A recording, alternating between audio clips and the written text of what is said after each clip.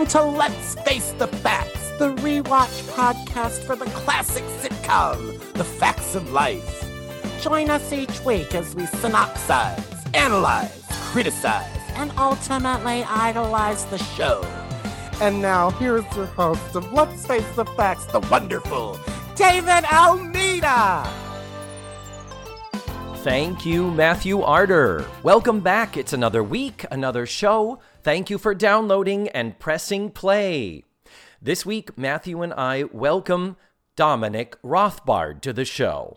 Now, this is an interesting situation. I don't know if this has happened much, maybe only a couple of times on the show, where we don't know Dominic. He was a stranger to us until we got onto the Zoom call and met him and had him on the show. The reason why we have him on the show is because he also has a Facts of Life rewatch podcast. Yes, he started his show at the exact same time I started this one. It's really kind of creepy. I mean, my initial reaction when I discovered its existence was, well, shit, because I had thought this was the only one out there. I couldn't find another Facts of Life podcast. I thought that's what made this show unique. And I looked back and I was like, oh my God, this was the exact same time. We had the same thought and started it right within a week, I think, of when we dropped our first shows. So, hey, there's room for everything and many, many different shows on the internet and in the land of billions and billions of podcasts. So it is all good, and I saw this as an opportunity to connect with another content creator superfan. And he does not disappoint here. I cannot wait for you to meet him and, of course, have a listen to his show called The Facts of Facts. And the premise of his show is that he is a Facts of Life superfan, and his friend Britt Lundborg is a newbie. She is completely unversed in the land of the Facts of Life. So it's these two very different perspectives, and it's really a lot of fun. And I'm going to shut up now and let you just hear. We had a great time because clearly he is a kindred spirit, and Matthew, Dominic, and I have a great time discussing Season 9, Episode 1, the first episode of Season 9. Oh my goodness. Down and Out in Malibu, Part 1, which had an original air date of September 26th, 1987. I think we're ready to jump on in.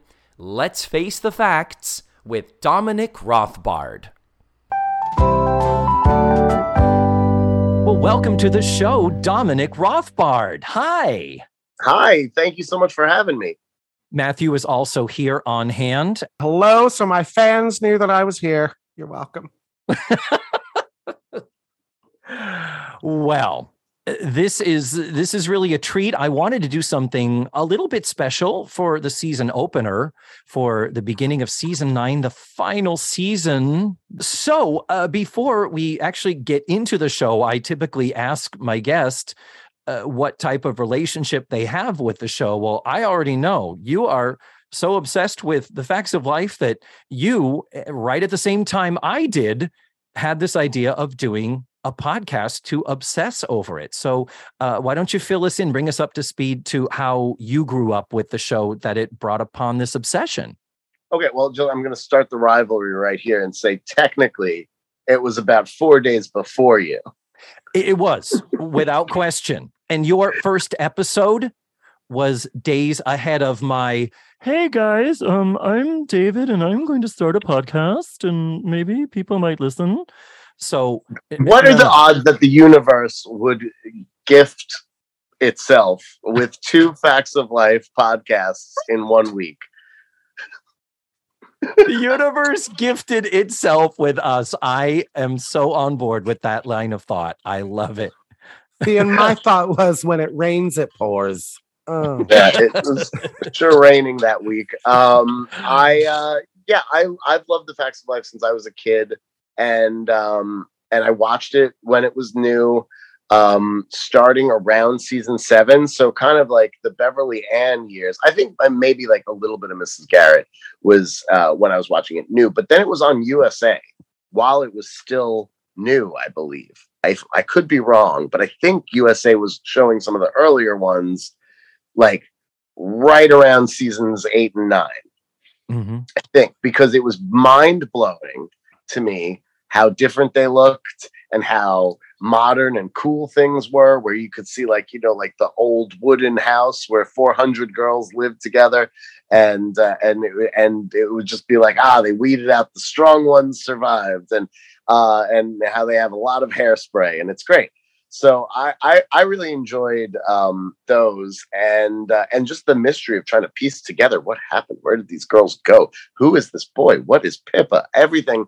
Like, if it wasn't in order, it was very interesting. So because it was just a mystery. I grew up with I grew up with 4 sisters older than me, but I have 5 total, 1 younger. So I felt like I was Andy. And these not this episode, because I never went to camp and I wasn't completely ignored for 45 minutes. We have so much to discuss. Oh my God. Yes. But yeah, no, I've always just kind of had a fondness for it. It's really one of my favorites. And then I can't remember what it was that I was watching. It was something like How Did This Get Made? One of those podcasts. And I found that I was like, I would love that for like one of my favorite sitcoms. And then I watched the episode where Blair dates a boy that might not be all there mentally. And I was like, oh my God, I need to talk to somebody about this right now. And there was nobody. And then I was like, okay, I'm gonna make Britt watch this. And then I was like, wait, no. I'm going to make Britt watch the entire series. And that was the beginning of the Facts of Facts podcast. And that is my complex relationship with the Facts of Life. Wow. I love that your sweet spot is different than my sweet spot, and is different than David's sweet spot. Because my favorite spot now is Edna's Edibles. But the thing that brought me there was Over Our Heads, and how ridiculous I love Beverly Ann. Beverly Ann, it may be controversial. I don't know what you guys are not fans of Beverly Ann. All right, that's fine. I love Cloris Leachman, and I think this was like my gateway into Cloris Leachman. Like, then I saw her as Phyllis after this, and I was like, this woman's hilarious. I think she's trying her hardest. I think they don't want to write her anything really, but like, the woman can not fold a map like nobody else. What were you going to say, Matthew? I know. I think I knew Cloris Leachman from this, and then discovered her in Young Frankenstein and things like that. And it was so cool to see. But my sweet spot is Hardcore at episode 5 or episode 1, season 5, Edna's Edibles. I was just a mess from seeing that set again. And anyway. And I'm one of those, like, after the Eastland years, I'm like, where the fuck is the show? What happened? And you brought up an interesting point. You said, Dominic, that it was like a mystery. Maybe that's what part of the appeal of the Facts of Life is in reruns, is that when you turn it on, you do not know which fucking show you're going to get. So at this point, you and Britt are on a hiatus. I've said before, smart podcasters take breaks or take a little summer vacation. I don't know why the fuck it never occurred to me to do something like that. Here I've been putting out a show every week for nearly 4 years now. But the deal is, because you've taken breaks, we're much farther ahead of you. Are you at the end of season 5 now? Is that where you guys left off? We're in the middle of the Kelly Affinado years. Oh, fuck to the no. The Kelly, you know what? We had a couple of episodes with Kelly, and I was like, you know what? I think we need a break. No. Yeah. Keep her name out your damn mouth. I hated when she threatened Blair at the register. And threw that jar of pickles on the floor. Oh, I was like, outrageous. Now the whole place is going to smell like pickles. There's glass everywhere. She's the worst. And then her house, her apartment. First of all, I want to live there, and I need to know what she was playing on that stereo, what royalty free, like Haircut 100 instrumental she was playing. But I love her house and I hate her. Yeah, agreed. 150,000%. Yeah, her apartment looked like, wasn't it like the Jeffersons meets One Day at a Time or something? No. Yes, but like a little bit more high tech. It would be like the next level of that apartment. Same building, they just renovated. Yeah. It had been designed by The Price is Right, circa 1984. Like, here's a stereo with a glass opening door, like that kind of thing. I loved it. And I hated her jean shorts. I'll never forget them. Okay, well, boys. We can't wait to meet Kelly 2, otherwise known as Pippa, this season. So at this point, to leap ahead from Kelly what's her cunt to season 9, episode 1, that is a quantum leap for you to suddenly land in this. What did it feel like to be in Cloris Leachman Over Our Heads land? It felt bizarre because I had actually told myself that when I was doing the podcast, I wouldn't jump ahead. I wouldn't watch any episodes that weren't the next one in line. But then with such a lengthy break and then this opportunity to come on and talk with you guys, I was like, all right, I'm going to break my rule. And it is a whiplash. It is crazy. Now, I feel like Lisa Whelchell's acting she's got it down to such a science. Unlike the rest of them, I really do feel like she is doing the same exact thing she was doing back then. And it's funny. She's just amped up the comedy of it. Whereas it still does feel like they don't know what to give Tootie. Well, they've been writing kid stuff for her, and now it's like, oh, she's 19. How do we write adult stuff for her? And in this, I think it's in the second part where we get some, dare I say, black humor out of her.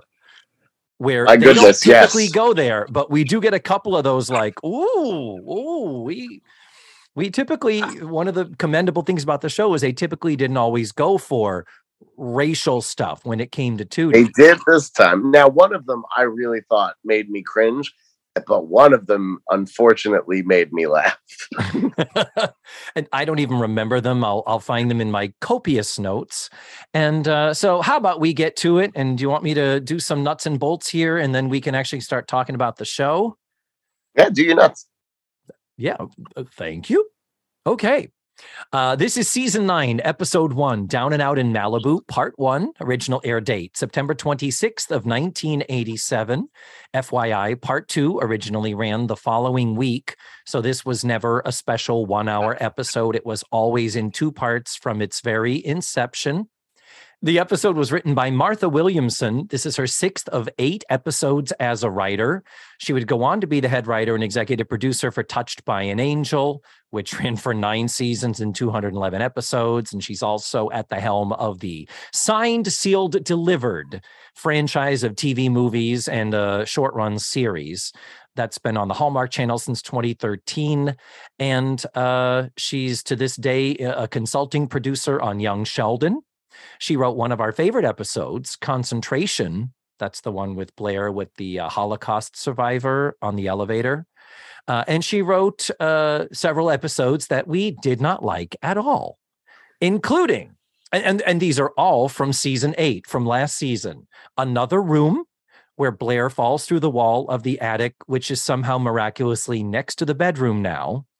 We had Off-Broadway Baby, the one where Tootie auditioned for the Broadway show. And we met Cinnamon, played by the wonderful Stacey Q. I do not like that one. Have a listen to our show about it, and you'll know. I've got about 90 minutes of response to that. It's out there in the ether.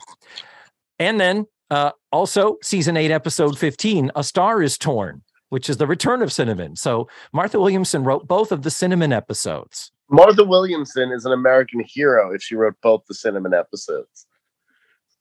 Okay, sure. We'll go with that.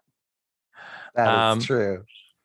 The episode was directed by John Boab. He is the in-house director. He will be directing 20 of the 24 episodes in this season.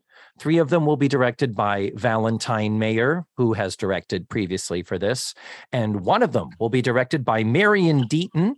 Marion Deaton has also directed. This is the associate director for 92 episodes, pretty much all the final 4 seasons. Marion Deaton was the associate director. So we're kind of like, John Boab must have called out sick that week, which is why they got Marion. But anyway, so that's the nuts and bolts. Dominic, now is the time in the show where we like to put our guest on the spot and ask if you would provide a 1 to 2 sentence synopsis of the episode as a whole. And I'm only talking part 1 right now.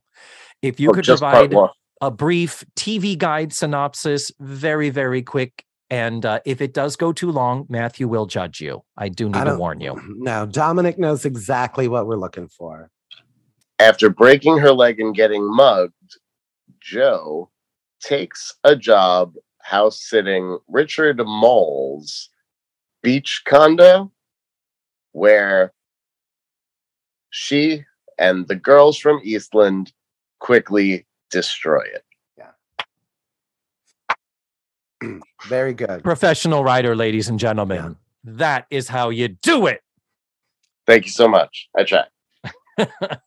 That's interesting. All I had down was this episode.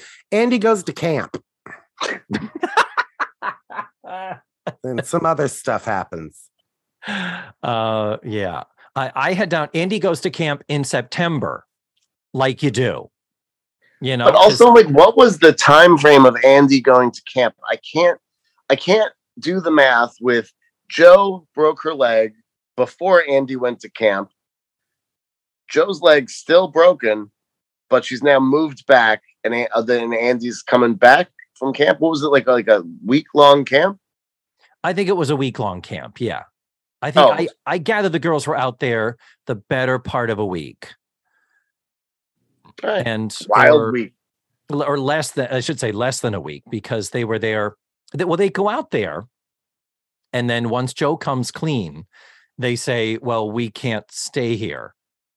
And then it's like, well, okay, one night, and then the next day is when they do the big montage of Malibu and LA. So that's literally the second day. The greatest montage ever made. Oh my God. Yes. We'll get there. We will so get there. The answer is yes. The answer is yes. Yes. So there was a big, I believe, Matthew, you texted me last night, didn't you? Just saying, I have so many questions. Oh, and the time frame isn't even on my list. So okay. Now, remember, we had just left off at the end of season 8 with what clearly felt like a series finale. Do you remember that show, Dominic, where Jo goes off to LA? The last thing is Jo goes off to LA. Tootie is off doing summer stock, and Natalie's going to start school again, and Blair got into law school. It was kind of everything was, for the most part, tied up neatly into a bow. Wrapped up. And we're pretty sure that it was because when they filmed it, they didn't know if they were coming back. I think they thought they weren't. Yeah. Well, yeah.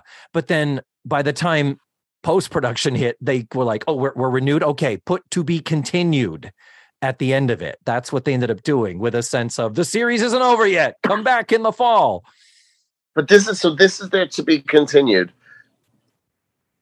It's such a wasted, like, I was shocked by how they just took like all of the storylines that they were building. First of all, they reiterate them all in the beginning before we have just Tootie just talking to Jeff, being like, "Oh, so we're still codependent? Okay, cool. I'm not allowed to kiss anybody on stage. Well, that'll ruin my career as an actor. But okay, sure." Did you ever learn how to read? People are wondering this in the future. Did you ever learn how to read, dude? Anyway, okay, doesn't matter. You're my boyfriend. I love you. Bye. You can't read mustards, that's for sure. And then Blair recounts. Blair finds her Jo's catcher's mitt for Andy's camp trip, and then recounts that Jo brought that to senior prom. What the hell is that? But Jo, I believe we saw Jo in softball gear once. Maybe twice, and of course the lesbianic overtones were not missed by this group. But softball wasn't a thing. That not like, oh, her precious catcher's mitt, that was weird too, but it was trying to. The other thing about this episode, and this is a more general note, this and the second part, the writing kept vacillating between the Joe and Blair that we love, where it's like they're different, but they're friends, versus all of this fake animosity, this, Joe's not around anymore. I didn't see her. She wasn't in her bed this morning. Isn't it wonderful? It's like, no, we know you miss your girlfriend, girl. It's, you know what I'm saying? How often it would just kind of go back to this lazy, well, we need a joke here. Well, let's make it a, Blair, you're Facts such of life, they would never. So, anyway, yeah, there are just so many questions. But of course, the first thing we have to do at the top of every season, Dominic, we got to talk about the girls' hair and how they look. Joe looks like Elvira. From certain angles. There's like a side angle where she looks like the big poof and then like, Blair looks amazing. I mean, I'm rocking a mullet today in honor of this. I don't know if you can see. I see your mullet. It looks just like Andy's mullet, because Andy is clearly picking up where Joe and George Clooney left off. With Andy's got some length in the back. He's almost looking like a Rick Schroeder there. Okay, I have a question about the opening scene and the final scene.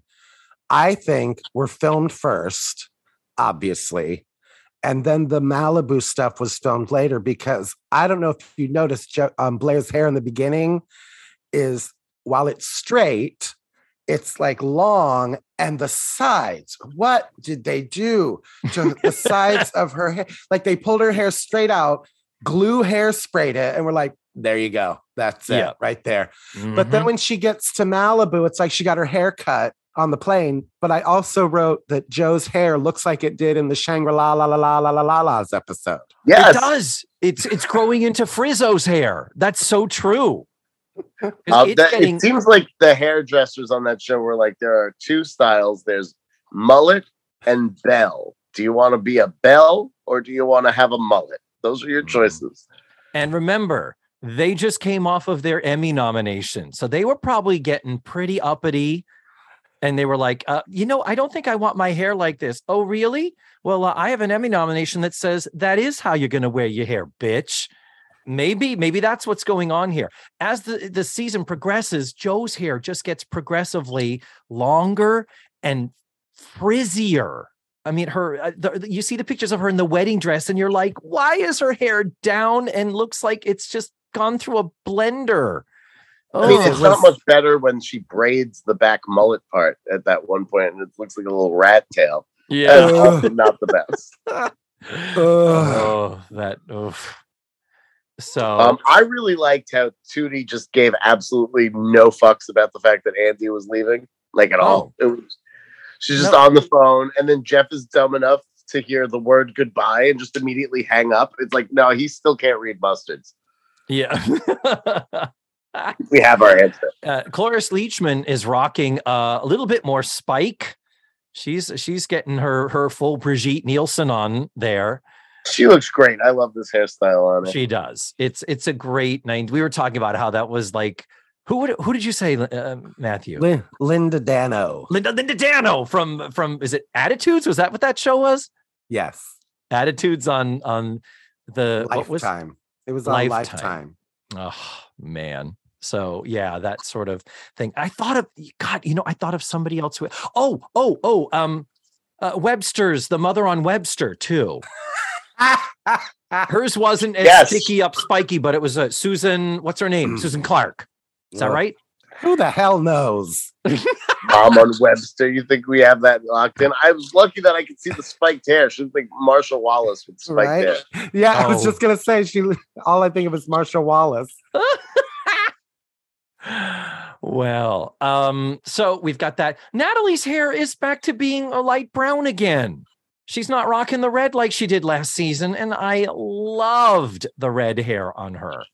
I don't know if it comes back, but it's not as red. It's barely auburn, and she's got it mostly in a ponytail in the back of it. It's not a. Natalie looks like she's given up a little bit. I don't know what that's about. I think the wardrobe just gave up on Natalie. Yeah, maybe. And Blair, actually, I will say, Blair, the volume is a little less in that there are fewer layers. She's got more length.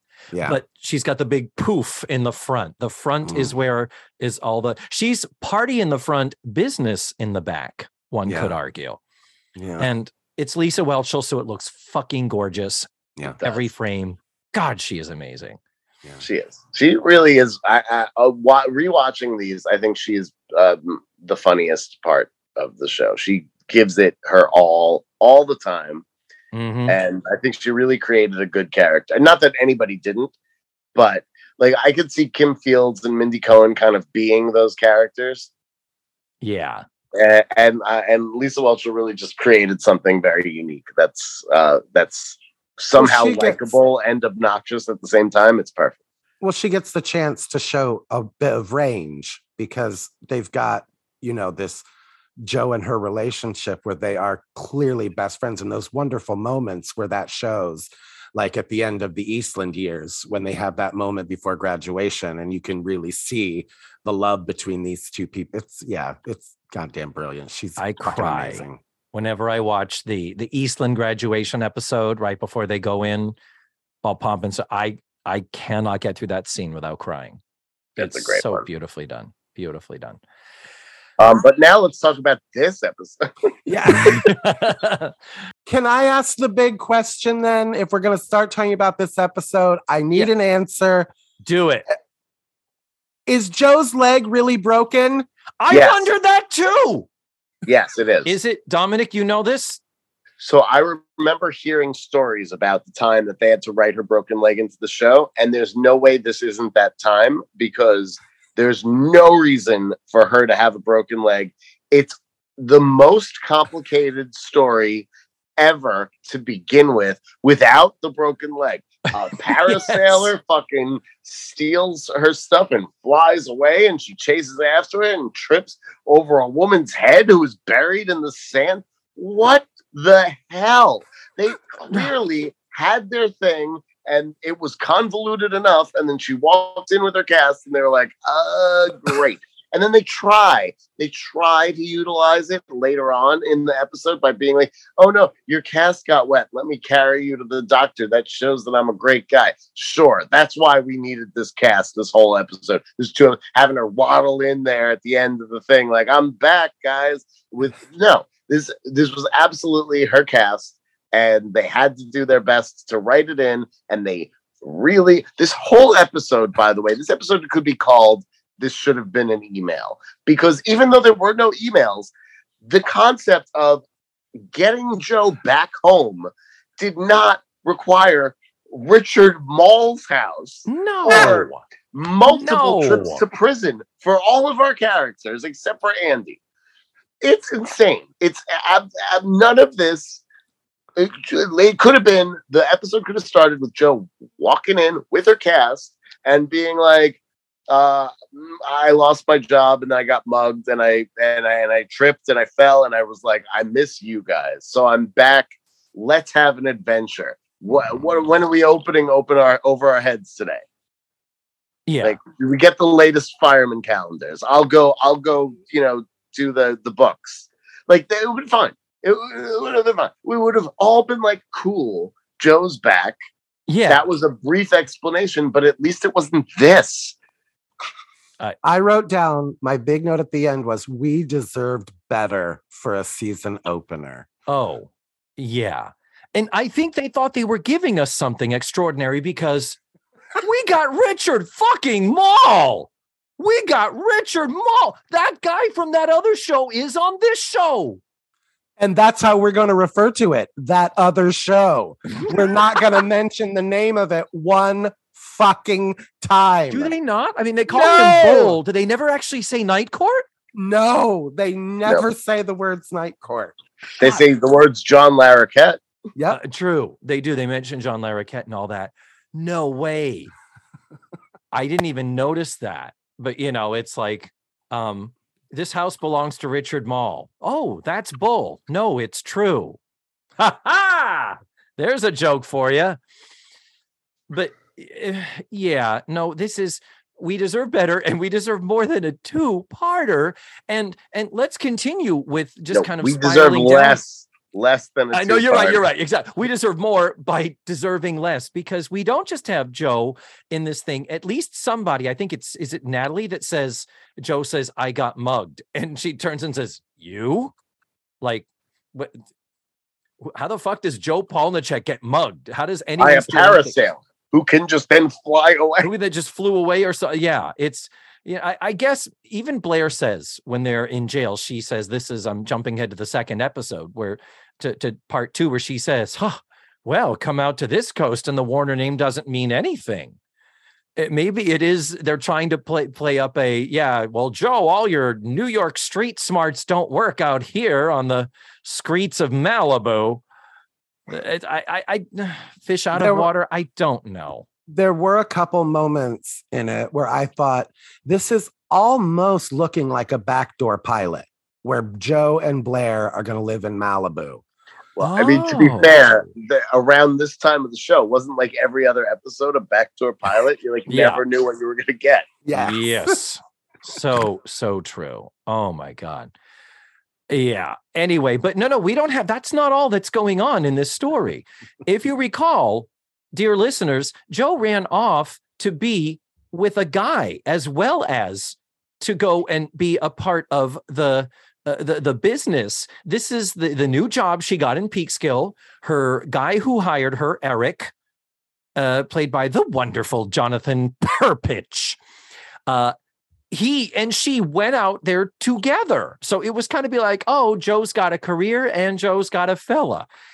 Who the fuck is this Paul dude who shows up and is like, I've been calling around police stations. We both lost our job. We started dating at work. It's like, well, now we know why the company went belly up. Eric started the company, and the woman he started with started seeing one of his fucking employees. Yeah. No wonder he couldn't focus on building the business. Paul is terrible. Dirty. Paul is awful. Just absolutely awful. Yeah. I hate his sweater. I hate everything about him. Beyond before he showed his true colors and the fact that he doesn't know how ceilings work when they're not there. He just is a piece of crap. And I hated that yellow sweater that he had. But I mean, there's so much unnecessary story here with Joe being mugged. And then Richard Mall walking into the police station with you are bypassing one of the most insane aspects of this episode, which is that Joe is like, hey, I got mugged, so could I sleep in the police station overnight? Because she says she's just been drifting on her motorcycle and I'm gathering, for some reason, I've got 2 weeks here. Yeah, it seems like 2 weeks. She lost her job and her apartment simultaneously. I'm not sure. Yeah. So what have you been doing for 2? Okay, it's not like you could sleep in your car when your car is a motorcycle. So what? She's homeless. What has she been doing? And why wouldn't she have just ridden back to fucking Peekskill? And why is she spending all of her money on hairspray? Like, if this is 2 weeks into this homeless situation, I get you want to look your best, but so true. It seems like this is expensive maintenance. I love Dominic. I love you. I have to keep deleting my notes because I'm like, for being homeless for 2 weeks, her hair still looks great. Does it though? Does it look great? But it looks, for 1987, yes. It looks hard. It looks firm. But this guy, Paul, the actor's name is Sandy Simpson, by the way. Very working character actor, 34 credits in a 38-year career, including sitcoms and soaps and voice work and all that. The thing is, you say when he shows his true colors, which is in the next part. In this part, it's always like, what happened to us, Joe? He comes to her as though they have this relationship that we don't know anything about. And he's like, what happened to us? And she basically says, you were seeing other women. And I didn't want to be with a guy who was seeing other women. And then he is all, I only want to see you the time away. I want to see with you. Move in with me. Move in with me. Move in with me. And he's so obsessive about it. It's like, what the shit, dude? Well, and she's just been homeless for 2 weeks. If I barely knew her, I'd be like, move in with me. Move in with me. You've been homeless. You're sleeping on a bike. You chose jail. Just, you could sleep on the couch and we'll figure this out. Clearly, you couldn't have called Eric. Clearly, Eric couldn't have put you up after you jilted him. All of Los Angeles hate her. Like all of California, Malibu, everywhere is just like, you're a bad person. We're not going to there's not one person she's connected with that could let her sleep for a night.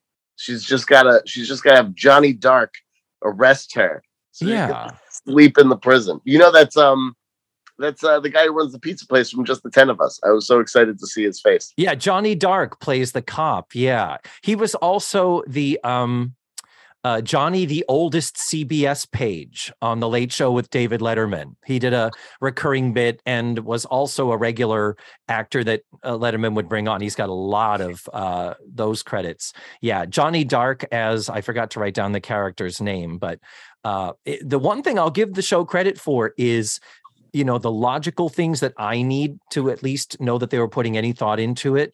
The fact that in this part, it's one cop, and in the second part, it's a different cop, and they're like, well, where's the first cop? He knows my situation. And it's like, he's on vacation. You're so shit out of luck. He's camping for 2 weeks. He can't even be called. Yeah. Yeah. He's I think he's chaperoning a group of boys from Peekskill, New York, including this horny kid called Andy with a mullet. But it's the Bates boys. You're not really into the Andy years yet, have you? Is Andy on the show yet where you are? No, Andy is not on the show yet. Do you remember how horny he was? Oh, yeah. Oh, all he wanted was tits in the face. I know. Wasn't that like a whole subplot? All he wanted. He's like, oh, I'll take care of things. And it's like, oh, maybe I'll call up some stewardesses to have them over. And it's like, you know, oh, I don't want to go to this spot. It's like there are big Swedish masseuses there. It's like, what? And it's like, what? Yeah, you have a whole beautiful land of prepubescent underage horniness to navigate that we've already been dealing with. Who doesn't love it? So can we talk about the score of this episode? Because I think this is right around when it kicks in. The score? Oh, please do. Yes, please do. It's like, I don't think they ever use it again. I mean, I know you're in season 9, but it feels like they're like, oh, let's make people think they're watching Night Court by having that is exactly what Night Court inspired. And it just was so awkward and out of place. And I feel like it was written just for the show because they used every inch of it. Like, these are like long musical cues that it's like, we're just going to pan across the house. Oh, yeah. And so when Richard Mole enters, we get like a lot of it. And it was really jarring. But Richard Mole is so attractive to me. You think so? He's exactly my type, like a giant mountain of a person. With a big dumb face. Matthew, you were going to say something about the music before we get the vapors over Richard Mole. What were you going to say? That's exactly what we did, and that's exactly what they did. Was they made it Night Court music? But that's a perfect segue to the fact that the applause for Richard fucking Mole was longer than the applause for Lucy on her final performance at the Oscars. For Christ's sake! Remember when she walked out with fucking Bob Hope and stood there for about 18 minutes? Yes. Well, this is Richard Mole. Come on, guys. He is NBC royalty in 1987. Are you kidding me? And I would have accepted Dan Larroquette. He had won 5 Emmys for that part on Night Court. That's why he wasn't doing this shit. Exactly. He was too big for it. They probably approached him and he was like, go fuck yourself. I'm an Emmy winner. Where was Selma Diamond? Was she dead at this point? Then they wouldn't have had to put anybody on a box so they could be filmed together, for God's sake. Poor little 5'3" Lisa Whelchel. Mm-hmm. But this brings up a good point. Night Court ran 84 to 92. So at this point, we're at the beginning of season 9 of The Facts of Life. They would be just beginning season 5. And I believe by season 5, we already had Marsha Warfield, didn't we? That sounds right. I know there was 2 Little Women, and then it became Marsha Warfield. I feel like each of the Little Women got like 2 seasons. So by 5, I think we are in Marsha Warfield. At most. So I think we're already up to Marsha Warfield. So yeah, let's talk about Richard Mall. So Dominic, he is your type. You're into extremely tall men or extremely like Neanderthal looking dudes or bald dude? What's the deal? All the above, man. Okay. Sure. There's like a big dumb, and my boyfriend's in the other room. He's also very large and not dumb at all. You like him big and stupid, and so, I do. Okay, I do. That's if I had a choice. And let me just say, when they whip out his jockstrap, I just had to fan myself, and it was like they yellowed it or something. Like, it did not look clean. It did look used. It looked starched. Like it looked like it. Yeah. It didn't like. No, it looked like something I would pay like $29.99 on OnlyFans for. Like, thank you for mailing me that, Richard Mall. And I'm like, and it looked, I'm sorry, I know Richard Mall is a large man. Again, 6'8". He's a very large. That jockstrap, Lisa Welch holding, it looked like it belonged on Lou Ferrigno or something. Yeah. Or no, it was very large. Wow. And used in a way like the pouch was stretched, I felt. And yeah, I mean, starched, David. I mean, you know what'll make a jockstrap nice and okay. Also, and I just thought about this just now, but like, wouldn't this have been a better intro for this? Nancy McKeon gets into like a accent. She's on her bike and she runs into Richard Mall, who's such a behemoth that she falls off her bike, breaks her ankle. He's fine. He needs a house sitter. She has a broken ankle. Let's do this. I owe you a favor. That would have made much more sense. Insane jail situation. But that would have made too much sense. Are you telling me you don't buy that Richard Mall would hand his house key to someone who's still in jail? Yeah. I don't buy that Richard Mall would be like, hey, police station, I'm going out of town. So could you just like watch my house? Like, I don't buy that. I don't buy Joe being like, hey, police station, I was mugged 2 weeks ago and I need a place to do my hair for 6 hours in the morning. Can I stay here? I don't buy any of this. This is all just so insane. There's so much suspension of disbelief, and we are in the first scene. We have so much more to cover here.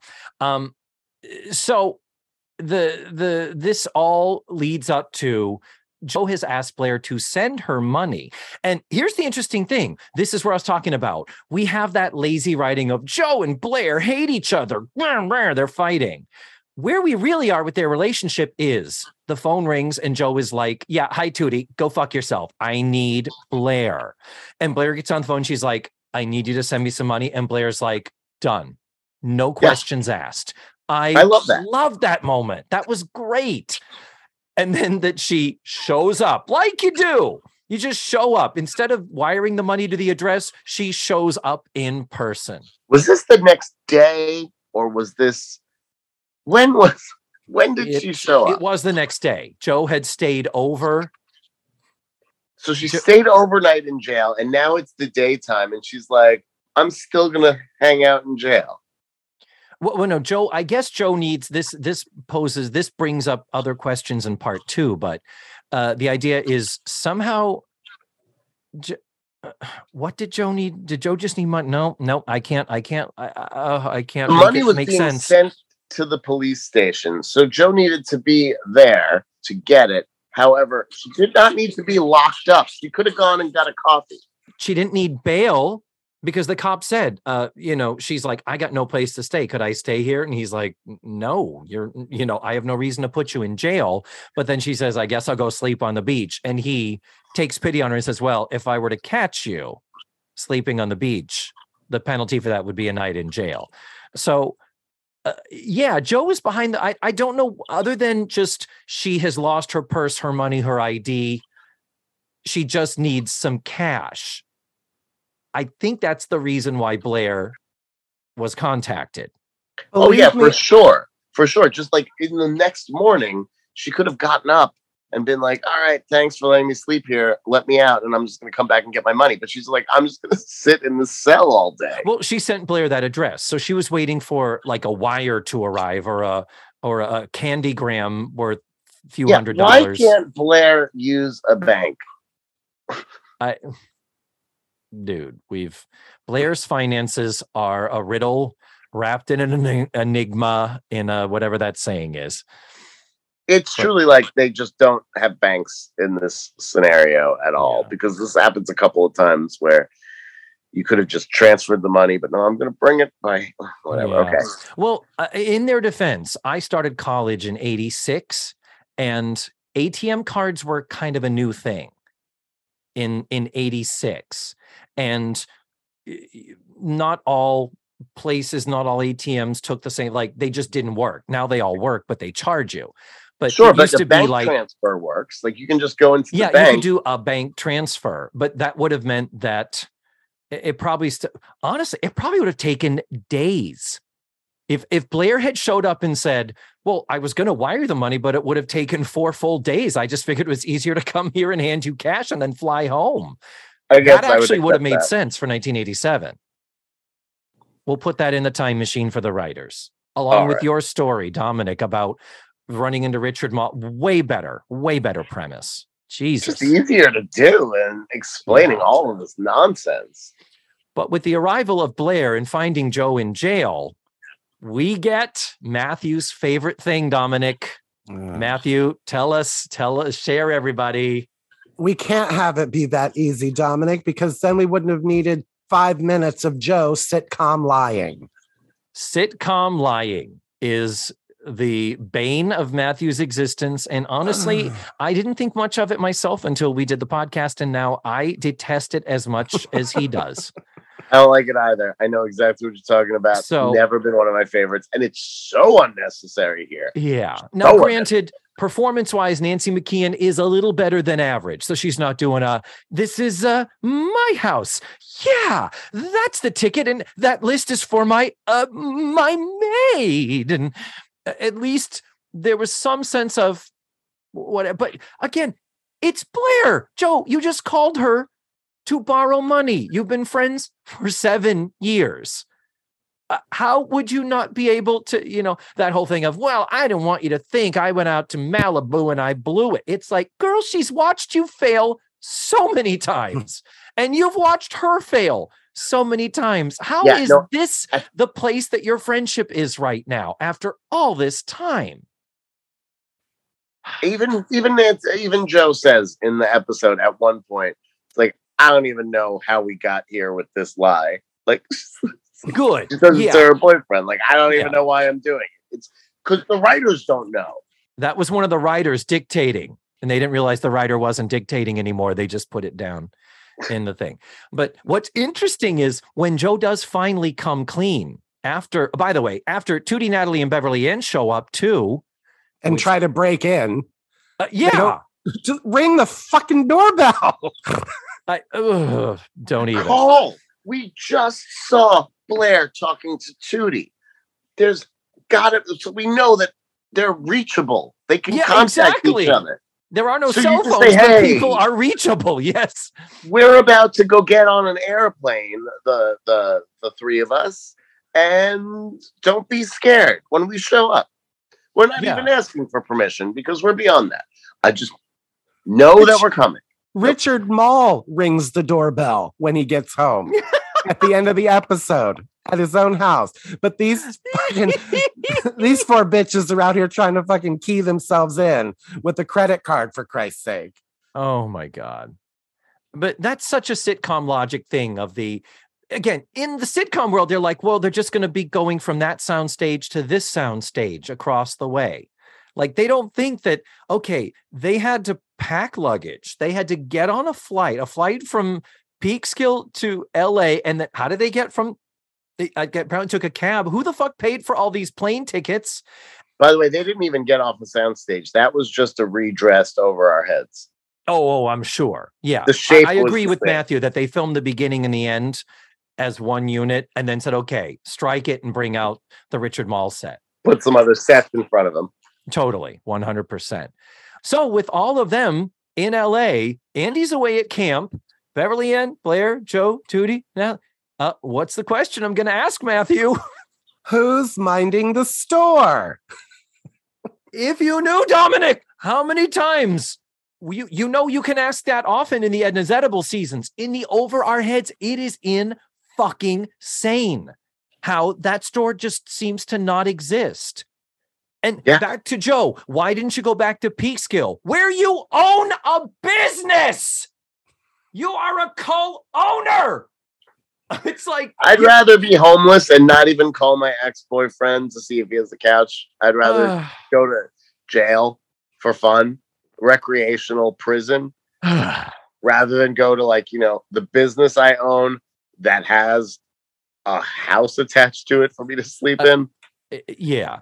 Oh, yeah. That's the thing. The Another Room episode where Blair falls through the attic.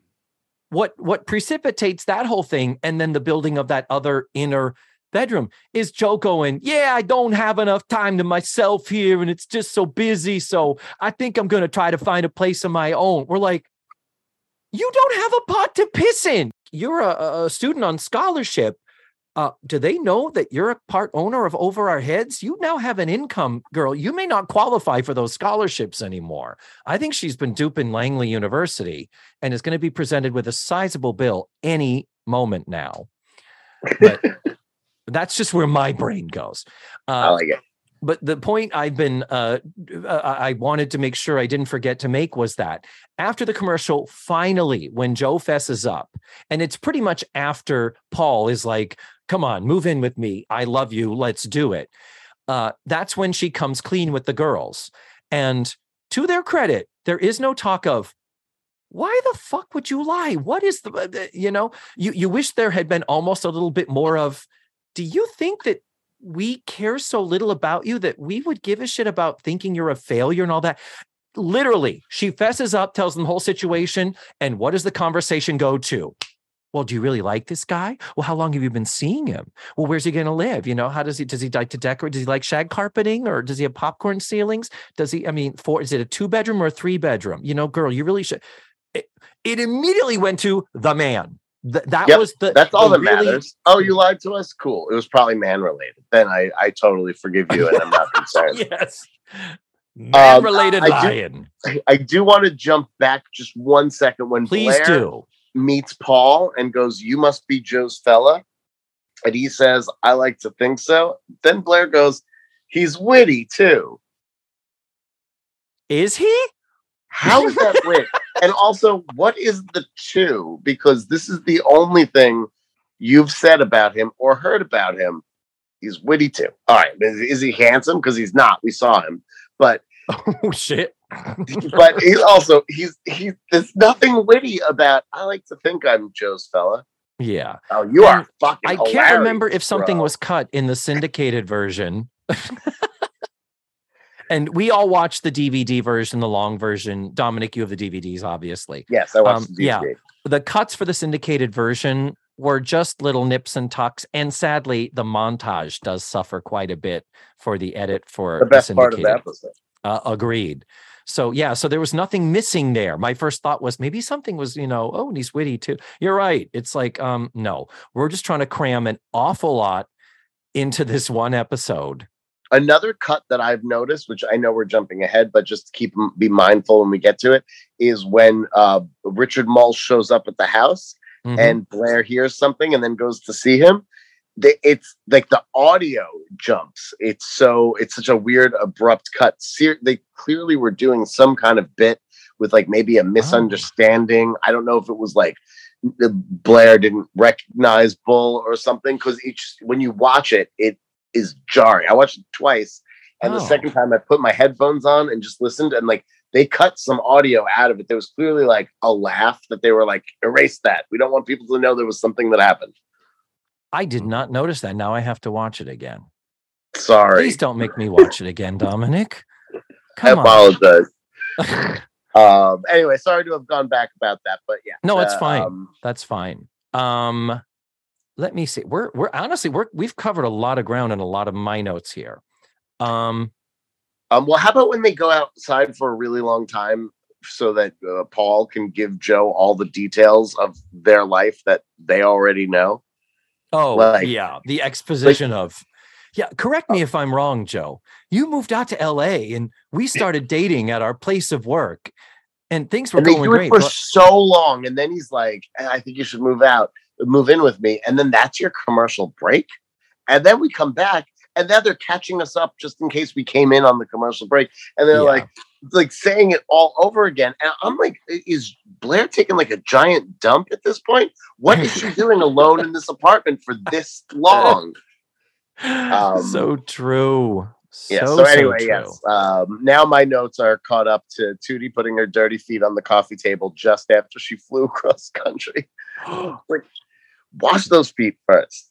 Matthew has an issue with that too. When people put their feet up and he hates it when they sit on the counter at the store. He loses his fucking mind. That's my pet peeve. Yeah. He's like, get your ass off the counter. The girls plan to stay there for a solid week. Yeah, because Andy's away at camp and then school doesn't. Then she says, and school doesn't start. It's like, and we don't have the business. Yeah, and we don't have a business that needs to be open for any reason. Well, maybe George will look after that. No, George is on the road with Cinnamon. We don't have a backup that even these two queens 35 years in the future could maybe hypothesize how the fuck this business is running. And why there's no surprise later in the season when Beverly ends like, the store really isn't turning a profit. we stopped opening it up, and I think we might need to start opepening it up again if we want to make money. They closed the store, remember, to build bedrooms for Andy and Pippa. Oh yeah, that's right. That I know. I just meant like at this. And it's like, the store really hasn't been turning a profit. It's like, gee, I wonder why. Maybe if you have fucking opened once in a while. But so then, but right before the greatest montage of all time ever, this is when Joe's like, this isn't my place. She finally fesses up, and they're like, okay, we'll go stay in the saddest motel ever. And Blair's like, I'll stay in a fancy one and not invite you to it. Why? We have talked so much about if Blair is so stinking fucking rich, why was it even an issue with Edna's Edibles and we really need a place to stay, and Tootie and Natalie, we're just like, we have said how many times, Matthew, why didn't Blair just buy a fucking house that they all could live in, and then 4 years later or however long, then just sell it? And like the same thing. It's like, well, Blair flew out on her own. How did the girls all pay for their airline tickets to get here?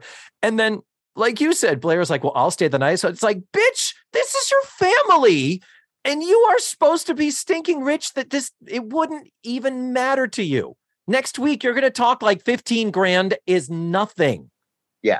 Those plane tickets can't be cheap. That was a last minute decision. Oh, fuck no. Oh my God. No, it was probably thousands. Let's stop getting frustrated by trying to apply logic to this and move on to after Tootie and Natalie talk about how much they enjoy the hot tub. Let's talk a bit about this amazing Let's Go See LA montage. Joe almost missed out on this montage because she doesn't think as a house sitter she's allowed to leave the house alone, and apparently she was right. Correct. Yep. But I'm glad that she made it, even if it ruined Richard Mole's life. But they did play up the fact that Joe, being in the cast, wasn't able to do as much as the other girls. And there is one point, this is not in the syndicated version, where they've all been out cavorting and gallivanting, and then they come back and Joe is holding the roller skates and the hat. She's just the person that's been holding the stuff, and she's all, throwing it back at him. Mm-hmm. But Blair, shopping. Absolutely right. She steal a shopping cart from Ralph's supermarket or something? Pushing a shopping cart down Rodeo Drive. Blair. Hilarious, but come on. It looks like you're a homeless person. It does. It looks like there's microwaves in there because the footage is a little grainy and it's a bunch of boxes that are black from fancy stores. And I was like, is it a small TV and a microwave? Uh-huh. At one point, you know what I always take on my trips whenever I'm going to a new city and somebody says, let's go sightseeing. I don't leave the hotel without the skates that I have clearly packed to bring with me to California, because I think what can make my luggage heavier? Ooh, those roller skates are over there, and but it's going to be worth it when you get into that skating competition with those strangers. You were almost beaten by Natalie in an electric wheelchair. Why didn't they put Joe in the wheelchair? Hello? Right? That's all I could think. Hello. And at one point, they get into a limousine and Beverly Ann pops her head out of the sunroof and it's all like, oh, we're fancy and Californian. And then they get out the other side of it like it's a fucking Mentos commercial.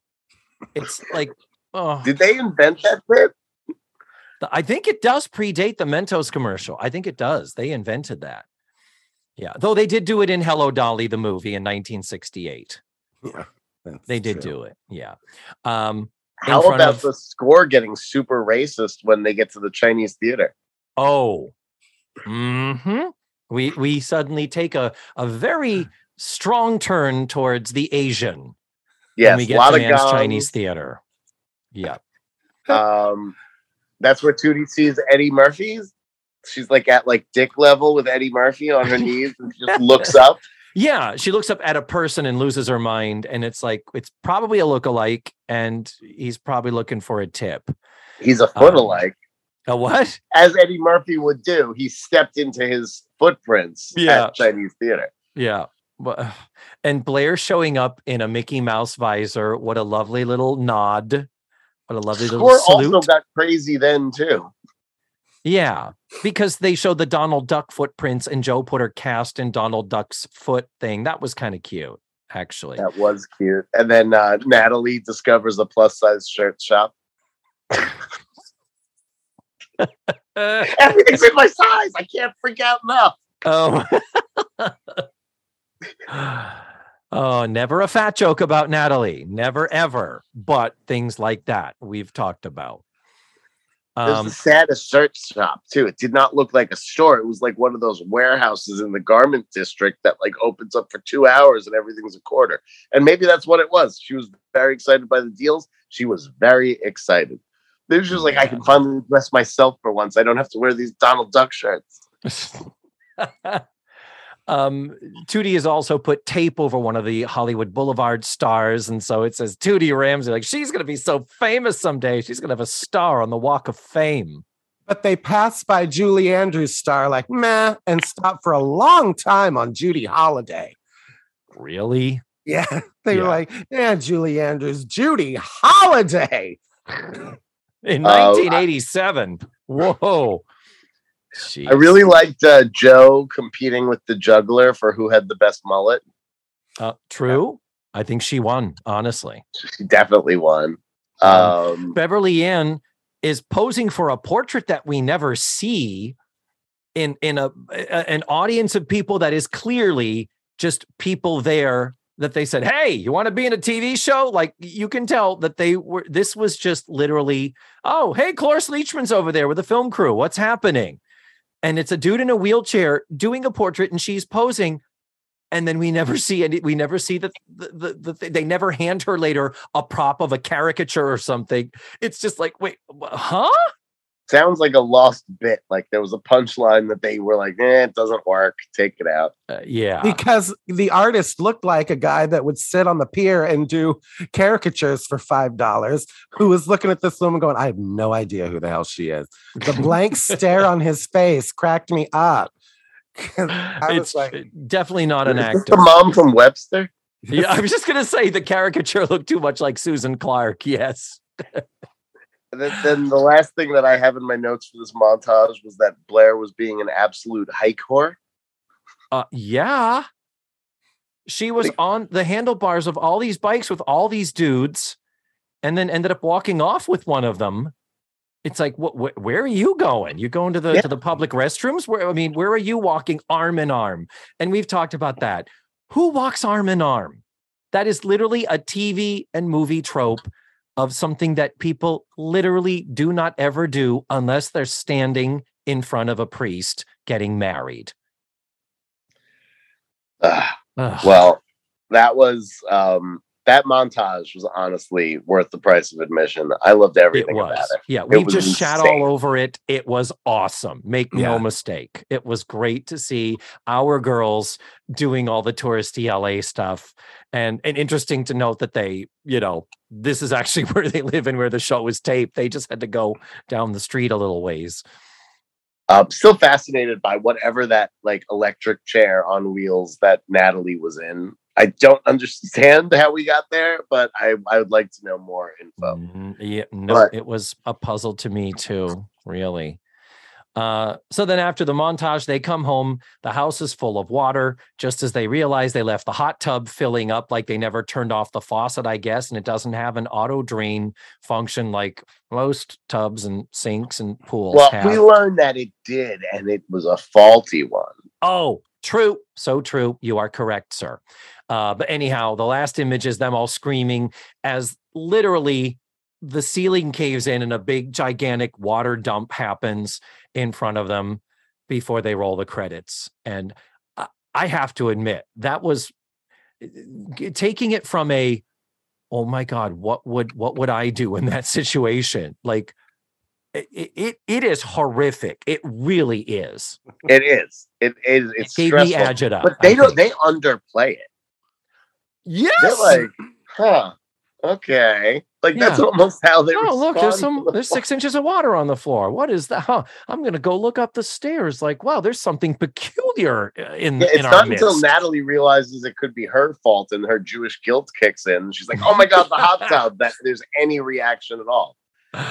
And then we get the closing credits are over a blurry backlit shot of Joe throwing their crap at them. It's such a weird choice. Yeah. And that the credit still that the credits roll over, that is not in the syndicated version. The syndicated version begins the clip after they've all gotten their stuff from Joe, because that's the last shot before it dissolves back to the house. So that's one of the rare times where they've cut something out in syndication and you watch the end credits and you're like, what the hell is that? So interesting. And that brings us to the end of the episode and the end of part 1. All right, gentlemen, this has been a long and thorough and enjoyable discussion. Do we have any final thoughts before we close out this episode? Richard Mall, call me. He's what is he now? He's like 74 now, isn't he? 80. No. I'll is take he it. Really? Holy shit. Can he still feel out that jock strap? Yeah. It's probably much more stiff now. But I mean, depends. Oh, Jesus. Dominic, you live in LA, correct? I do. That's right. So there are all those clearinghouses where they put all the props from the TV shows, all the set pieces and the props. I think you have a new quest ahead of you. You've got to find that jockstrap prop from this episode. And I can't wait. Yes. I almost did today's podcast in a jockstrap. Almost. And I thought, just in honor of Richard Mole and the prop. But then I thought, no, inappropriate. Oh, well, we wish you had, but that's fine. It's okay. All right. Well, we're going to say goodbye to you now. We do encourage our listeners to also give a listen to The Facts of Facts. And until we reconvene for part 2, this has been a joy. Thank you so much, Dominic, for doing this. Smooches and goodbye. Goodbye. Mwah. And there you have it. That was Dominic Rothbard. You can listen to his show, The Facts of Facts, by clicking the link that is in the show notes and on the episode's webpage.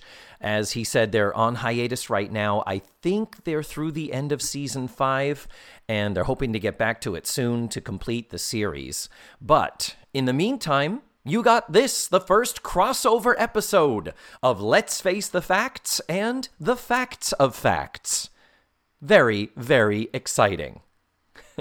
We have differing views of what exciting is, clearly. But anyway, next week, Dominic will be back to discuss Season 9, Episode 2, Down and Out in Malibu Part 2, the exciting conclusion to everything that you heard today.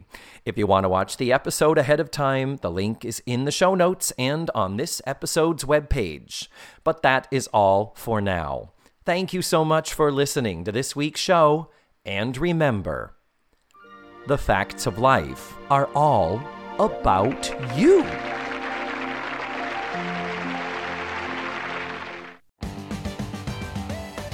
Let's Face the Facts was created, produced, written, hosted, and edited by the wonderful David Almeida. Our theme song was beautifully arranged and recorded by Ned Wilkinson. Please visit FaceTheFactsPod.com for supplemental photos and videos, links to social media, and ways that you can support the show. And don't forget to subscribe, rate, and review. This is Matthew Arder saying tune in again next week for another thrilling episode of Let's Face the Facts.